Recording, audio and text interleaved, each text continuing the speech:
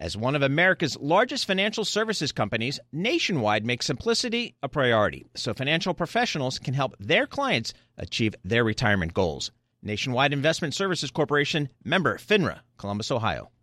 Join Bloomberg in San Francisco or virtually on May 7th for The Future Investor, Data-Powered Transformations. This 2024 event series will examine how data is not only playing a pivotal role in investment decisions, but serves as a driving force behind the construction of innovative, investable enterprises. This series is proudly sponsored by Invesco QQQ. Register at bloomberglive.com/futureinvestor/radio.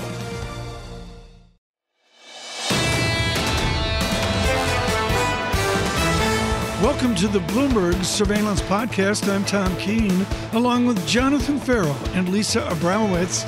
Daily, we bring you insight from the best in economics, finance, investment, and international relations. Find Bloomberg Surveillance on Apple Podcasts, SoundCloud, Bloomberg.com, and of course, on the Bloomberg Terminal. The Associated Press does the best job on exit polls. The Wall Street Journal's got it in real time, which is fascinating. Which best describes your family's financial situation? Falling behind. Democrats 34%, Republicans a big majority 62%. That's a good lead into David Kelly, Chief Global Strategist at JP Morgan Asset Management. So let's dovetail this into tomorrow's inflation report. David Kelly, when does inflation ebb away to help the 62% of Republicans who say they're falling behind? I think inflation has already peaked. I think it is going to gradually fall. We're looking for a 6/10 or maybe even 7/10 tomorrow because of a rebound in energy. But on a year-over-year basis, we might be down to a 7.9 or an 8. And by March, I think we're going to be down to something with a 5 handle on a year-over-year basis. So inflation is falling. But to your point, nobody's going to notice because if you look at political leaning in this country, it really determines how people feel about the economy. People are, Republicans always feel worse about the economy when there's a Democrat in the White House and vice versa. 75% of Americans believe the economy is in recession, even though if you talk to any economist, they will tell you, well, that's not actually true right now. Might be next year, but it's not true right now. So how people feel about the economy and what it actually is doing are two completely separate things. Right. David, among the wealthy and among the haves in decidedly a broad part of America that are have-nots, they've got to recover from a bear market, disinflation, and a decided bear market in bonds. What's your 2023 strategy to begin a financial recovery?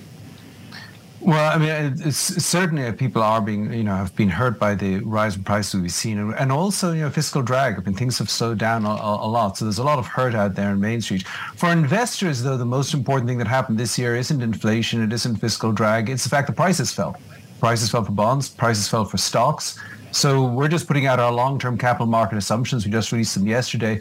And we're looking for about an 8% long-term gain out of equities in the US, more than 10% in Europe, emerging markets, and Japan. So I'd say this is a time to be overweight equities for a long-term investor.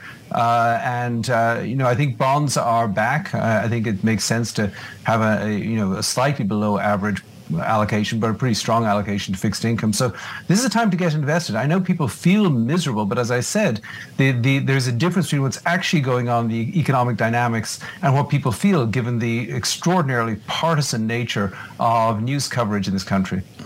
David, do you think that there is anything in tomorrow's CPI report from the United States that could change your assessment to go long bonds, to go long equities? Well, I'll be looking at service sector inflation outside of the housing market. So if we see a big bump in things like, inflation at restaurants, inflation in food in general, in a lot of household services, that would worry me a little bit. But I think we're looking at all these numbers, and what they're telling us is that outside of shelter, inflation is gradually falling here. So that makes it's very hard for me to be positive on or to worry about bonds that much. And the one other thing, the one thing that's coming out of this election is there will be no fiscal stimulus before 2025. So at some stage, if this economy weakens or falls into recession, the only game in town will be the Federal Reserve cutting interest rates to stimulate the economy. And I think that's the big takeaway from gridlock, is gridlock means a more dovish Fed down the road. If they choose to cut, if they choose to turn dovish, and this is going to be the big debate through next year. David, thank you so much, sir. As always, David Kelly at JP Morgan Asset Management.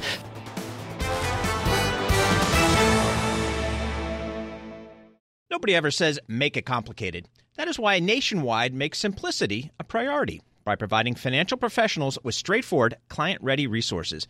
From clear strategies to help clients meet retirement savings and income needs, to ways to cover rising healthcare costs and more. Nationwide simplifies planning so more time can be spent helping clients. Nationwide is on your side. Nationwide Investment Services Corporation, member FINRA, Columbus, Ohio.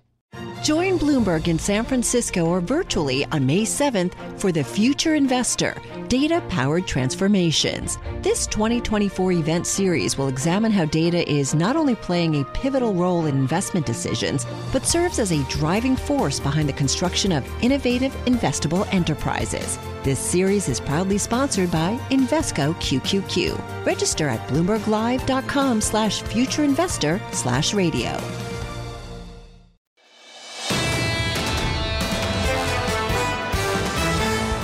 Right now, we dive to tomorrow morning at 8:30 and an incredibly important inflation report. We do this as measurement of the deepest market, foreign exchange.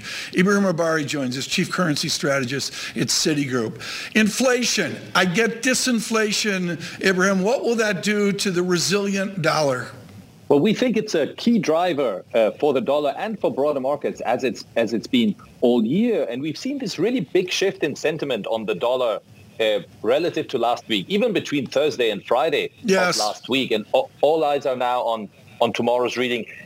Our economists have a slightly lower forecast than the consensus, something like a 0.4 month-on-month increase in core CPI after 2.6s, about a tenth below the consensus forecast. If that was to pass, we think that recent dollar sell-off has further to go. So we've had 2.5%. Right. We think that you can get another 2% or so down in the dollar as global. Ibrahim, frame it around a major pair. Let's take euro dollar. I mean, yen is its own beast right now. But on euro dollar, is it a big figure move if we get a disinflation in America? How many parts of the euro will go through parity and up 101, 102, 105? Absolutely. So as you just highlighted, we're hanging above parity again, and we think that if we get a low inflation number tomorrow, we will easily pass through 101. But I think 104 is probably the next place to focus in that scenario. So really quite a different picture from where we were last week, and it's reflecting a little bit more China optimism. Again, the idea that maybe the Fed can take the foot off the gas pedal. But really also the luxury of looking into next year and sort of allowing investors, we heard this from David Kelly just now, allowing investors to maybe see a little bit more downside risk in the dollar over time as the global economy normalizes. And we think that's premature, but nevertheless, I think that will be the theme if we get low inflation tomorrow. Ibrahim, let's get in the weeds just a little bit. I'm not convinced that the end of hiking is the same as the end of tightening. And the reason I say that is because even if they end hiking interest rates and they pause, but the economy rolls over and they don't do anything, Ibrahim, isn't the Fed still tightening in that environment? Isn't that ultimately the story when you really think about it?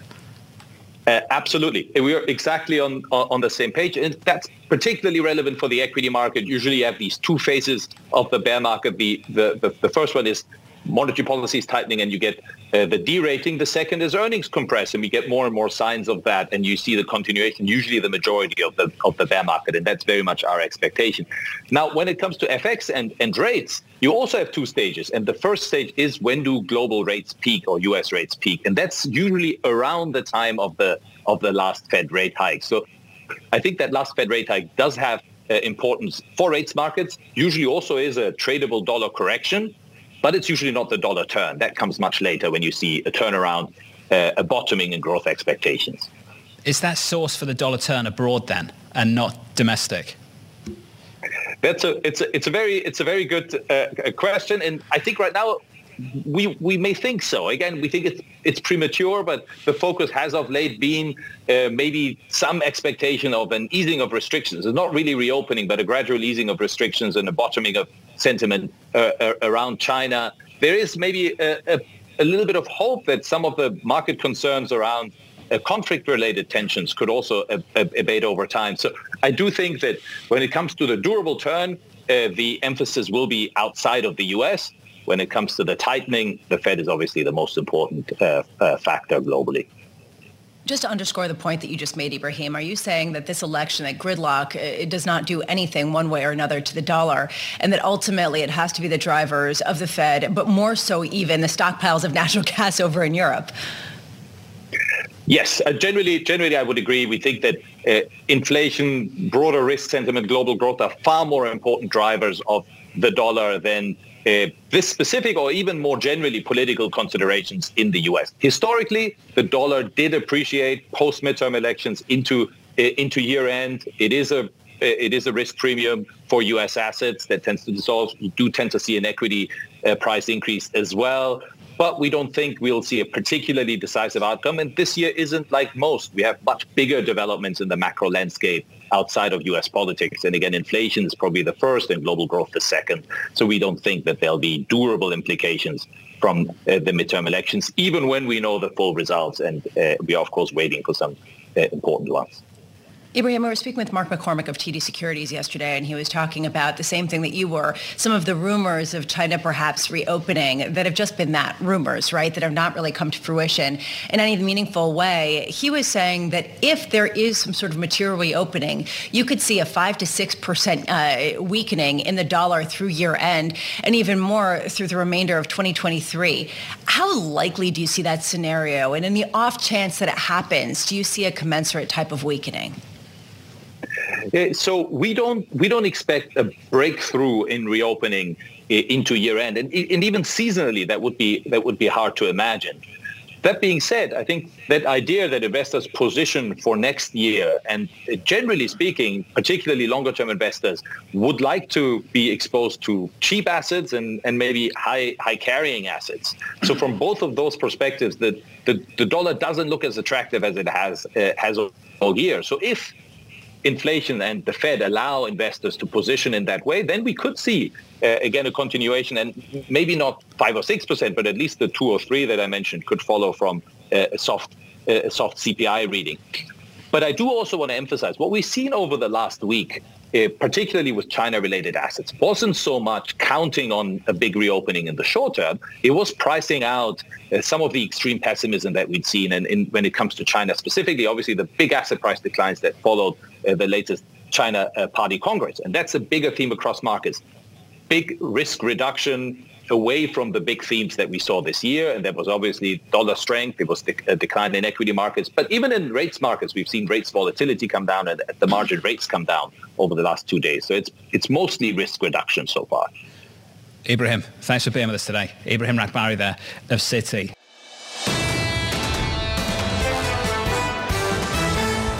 Let's drive it forward. I'm going to do this through the show today, even as we look to inflation tomorrow, and of course what we see in economics, finance, and investment on this global day. We go to Washington. Henrietta Trey's Director of Economic Policy, Veda Partners, has helped so much in the recent days.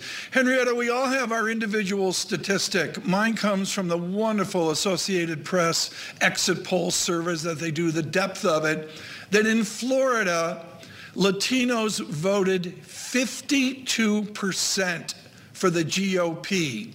Is the Latino expansion happening much, much quicker than anybody believed?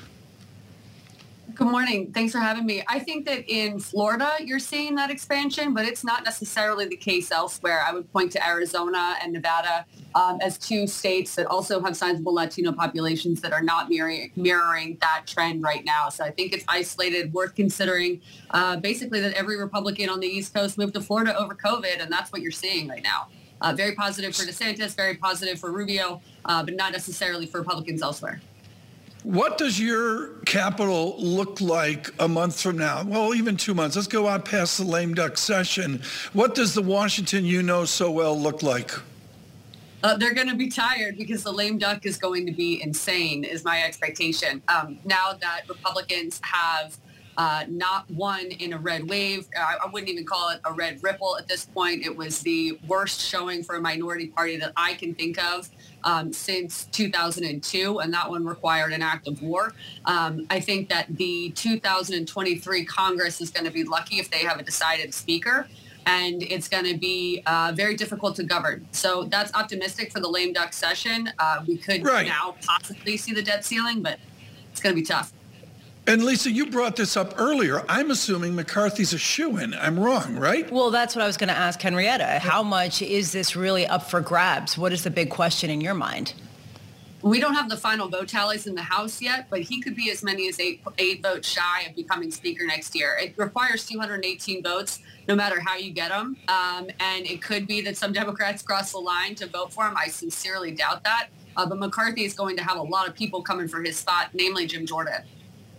What does it say about Donald Trump as the leader of the Republican Party? That the American voters are not going to vote for him the third time either. I think this was a very problematic night for Donald Trump. I know he's set to declare on the 15th, or that's what he's been saying, but I wouldn't be surprised if he reassesses. After he makes any kind of declaration, he's got 10 days to file with the FEC if he wants to seriously campaign again. He is down on fundraising against DeSantis. He is down in Republican support by 7 points versus the last time he ran. He's down by 12 points with independents. It would be ill-advised, and I imagine he'll be hearing that from a lot of folks today. When you looked at the exit polls, Henrietta, everyone was concerned about the economy. That was the first and foremost concern, inflation being the preeminent issue there. How much does this really speak to other drivers of people to the polls, potentially some of the social issues or other concerns, not necessarily what typically people vote for, which is the pocketbook? Exactly. I mean, you're looking at 8% inflation, $5 gasoline, and you're still going to keep the majority party in Congress. It is a huge referendum. Republicans need to focus on serious issues and have serious answers to the American public about how they're going to bring gas prices down. It's not enough to just rail against whatever the Democrats try to do. The SPR release obviously has worked to an extent, and voters are a lot smarter than I think Republicans are giving them credit for. And that's going to be something that Republicans need to reassess today. Again, if you're going to come in to an election as the minority party and not win the Senate outright or the House outright, and perhaps have the lowest show out in an 8% inflation environment, you need to really reassess your message. Henrietta, just quickly, what time does Biden announce that he's running for 24? Oh, good. There's the question of the day. I'll be honest. I think if Donald Trump does not run, Biden will also not run. And we could be facing a situation in America that is unprecedented where we have two human beings that could run again that both choose not to. I think Biden's decision depends on Trump's decision. And like I said, I think there will be some serious reassessing going on at Team Trump today. There should be. That decision comes November 15th. At least we're expecting it to. Henrietta, are you suggesting that it might not come about at all? I mean, I know I'm wildly out of consensus on this, but it's been my view for a while that the polling and the fundraising dollars are sending a message that President Trump cannot win again. I think last night proved it again. I think he's facing serious threats from DeSantis. We saw his own Secretary of State, Mike Pompeo, come out in favor of DeSantis in his own way. We see the Vice President Pence is also preparing to run. The very next day, he's dropping his book and holding a town hall. I think there's going to be a lot of challenges within the Republican Party. Henrietta, thank you. Henrietta Trace there of Vader Partners. Nobody ever says make it complicated. That is why Nationwide makes simplicity a priority by providing financial professionals with straightforward, client-ready resources. From clear strategies to help clients meet retirement savings and income needs, to ways to cover rising healthcare costs and more. Nationwide simplifies planning so more time can be spent helping clients. Nationwide is on your side. Nationwide Investment Services Corporation, member FINRA, Columbus, Ohio. Collaborate for a greener future at the Bloomberg Green Festival, a groundbreaking celebration of the thinkers, doers, and innovators leading the way. From design and culture to technology, science, and entertainment. Hear from inspirational speakers and immerse yourself in climate solutions. July 10th through 13th in Seattle. Title sponsor, Amazon. Official airline, Alaska Airlines. Get 20% off using promo code radio20 at BloombergLive.com/Green Festival.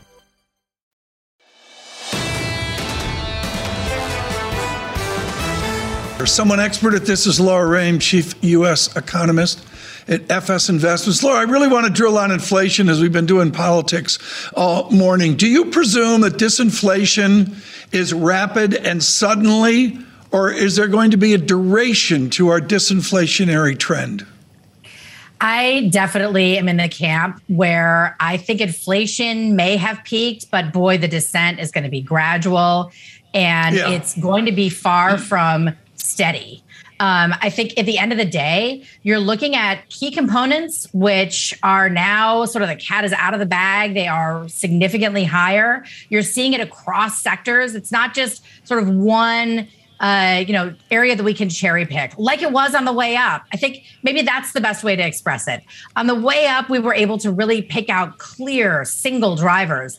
On the way back down, the picture is much more uneven and much more uncertain. Should the Federal Reserve care about rent and home ownership statistics? 100%, because that's the kind of inflation that makes people go to their bosses and say, my rent just went up 10%. I want a 10% increase. And even if that number has come down to 5%, even if it's come down to 3%, that is significantly higher than inflation and their target inflation. I think increasingly going forward, while we will still focus very heavily on the CPI numbers, we're going to start focusing on the wage numbers. That's already something everybody's watching, but there's no way to declare victory on inflation when wages are at 4 or 5%. That also is much higher than the Fed wants to see. Laura, we were just speaking with Anne-Marie Herdern about the election, and she was saying, yes, inflation was at the forefront of people's minds, but they still have jobs. They still aren't concerned about their chances of being employed. When does that change? So this is one of the key issues that I get all the time. How's the economy doing? And while people look at growth and feel like it's stagnant on the jobs front, we are still racing ahead on all cylinders with an incredibly strong jobs market. So I think that, the jobs market is the lagging indicator. I think the jobs market stays strong until the middle of next year. I put the economy on solid footing for the first half of next year. And I think the Fed is going to have to continue to raise rates past what markets currently anticipate is their sort of finish line, a little over 5% for the Fed. I think they may have to go further. And I think they're going to want to wait and see the labor market really break. Here's the problem. Given the last downturn, the companies are going to be more cautious about laying off workers. And, you have what the headlines in Silicon Valley right now is very different from what you're seeing across small businesses, across every business, really on a week-by-week basis in the U.S. And we were just speaking, actually, with Neil Richardson of ADP about exactly this, that the tech companies are a very small subset. And we've been arguing about whether this is the beginning, though, of something broader or if this really is just a specific issue to the tech sector. Where do you see the job losses broadening out in the middle of next year? How substantial will that be, given the reluctance that you just spoke about of companies to cut staff? I think, when you look at the fact that we've lost so many of the sort of we're still hiring back a lot of the quote unquote lower productivity jobs. I think one of the problems there has been significant migration due to the pandemic. You still have localities where so many people have moved, you can't get the service jobs hired fast enough to accommodate the fact that some of these populations have really swelled. So I think that mismatch continues to keep pressure on the labor market to stay very strong. I mentioned this in one of the recent hours, Laura. Let me do it again. In the AP exit polls, which are voluminous and really, really informative, they show this massive divide over the question, are you confident you can get the next job? And Republicans are less confident. Let's call it rural. Let's call it exurban, whatever you want to call it.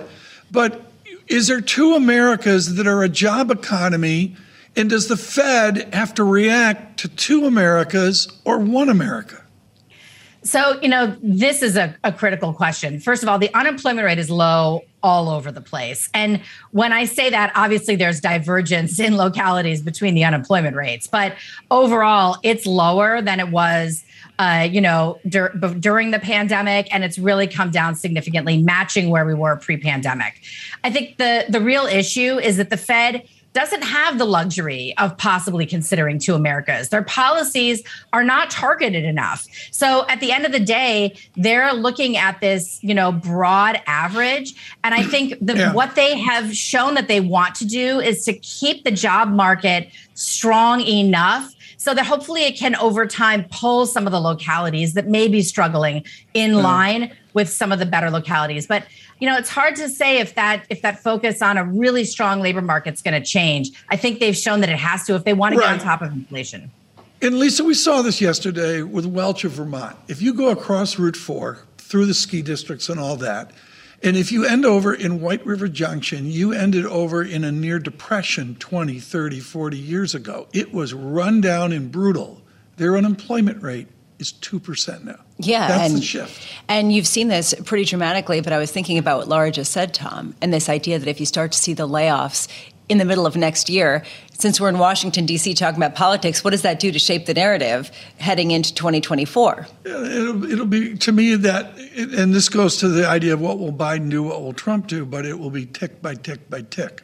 Well, but Lara, starting November 15th. But Lara is talking about, and Lara, I'd love your sense of this, that you don't think that the unemployment rate could rise all that much. Where do you think it's headed? Where do we need to go? What kind of pain threshold are you expecting the Fed to acknowledge in order to get inflation back to their target? Pretty significantly higher. I think we're headed to somewhere around 5%. The Fed is notoriously bad at micromanaging where the unemployment rate goes, but just simply, we are in a different labor market than we were 20 years ago when the Fed started fine-tuning these wage Phillips curve models that they have and that they so closely link to inflation. The reality is that markets have had to, and companies have had to come to terms with the fact that you can't just flip a switch and get these employees back in the seat. And that, I think, Tom was talking about demographics earlier. I just think it's the often ignored tectonic plates that drive a lot of these factors. And I think it's one reason why it's going to cause the risk of a Fed overshoot, because they are going to continue to have to step on the brake much harder to move that unemployment rate and the labor market conditions. Laura, thank you. Laura Rain there of FS Investments. This is the Bloomberg Surveillance Podcast. Thanks for listening. Join us live weekdays from 7 to 10 a.m. Eastern on Bloomberg Radio and on Bloomberg Television each day from 6 to 9 a.m. for insight from the best in economics, finance, investment, and international relations. And subscribe to the Surveillance Podcast on Apple Podcasts, SoundCloud, Bloomberg.com, and of course, on the terminal. I'm Tom Keene, and this is Bloomberg. The countdown has begun. This May, 1,000 global leaders will gather in Doha for the Qatar Economic Forum powered by Bloomberg, held in conjunction with our official partners, the Qatar Ministry of Commerce and Industry and Media City Qatar, and premier sponsor QNB. Join heads of state, influential ministers, and leading CEOs to make new connections and gain unique insights. Learn more at QatarEconomicForum.com.